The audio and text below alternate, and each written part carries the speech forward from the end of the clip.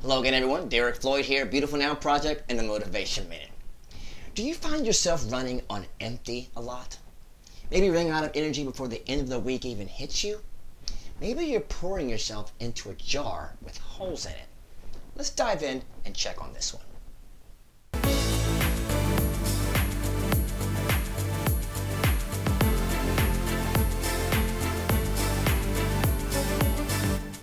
Hello again, everyone, and welcome back.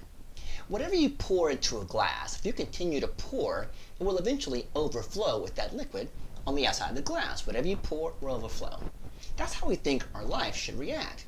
But sometimes it doesn't work that way. Think of this example. If you're pouring yourself into a relationship with a person, continuing to pour joy, continuing to pour peace, but they continue to just take more and more and never give back, that person could be leaky. They may have a hole. There may be a hole in that relationship. Maybe it's a job you're working for. You're pouring more and more into the job trying to get that promotion. It becomes more and more demanding. But yet, the more you pour, the more they take. And you don't get the job. You don't get the recognition. Maybe there's a leaky job here, a hole in the job.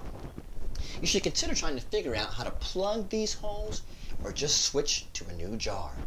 If we continue to pour ourselves out every day, we will run on empty because we're not receiving what we've poured out. So make sure you're pouring into the right jar today so that you can have the energy to finish your week, you can have the fuel to finish your day, you can have the drive to finish your life. Make sure you're pouring into the right jars today.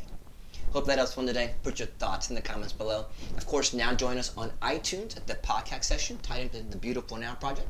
You'll see that pop up for you with more great content and exclusive interviews there as well. Thanks for hanging out with us, guys. Have a great one.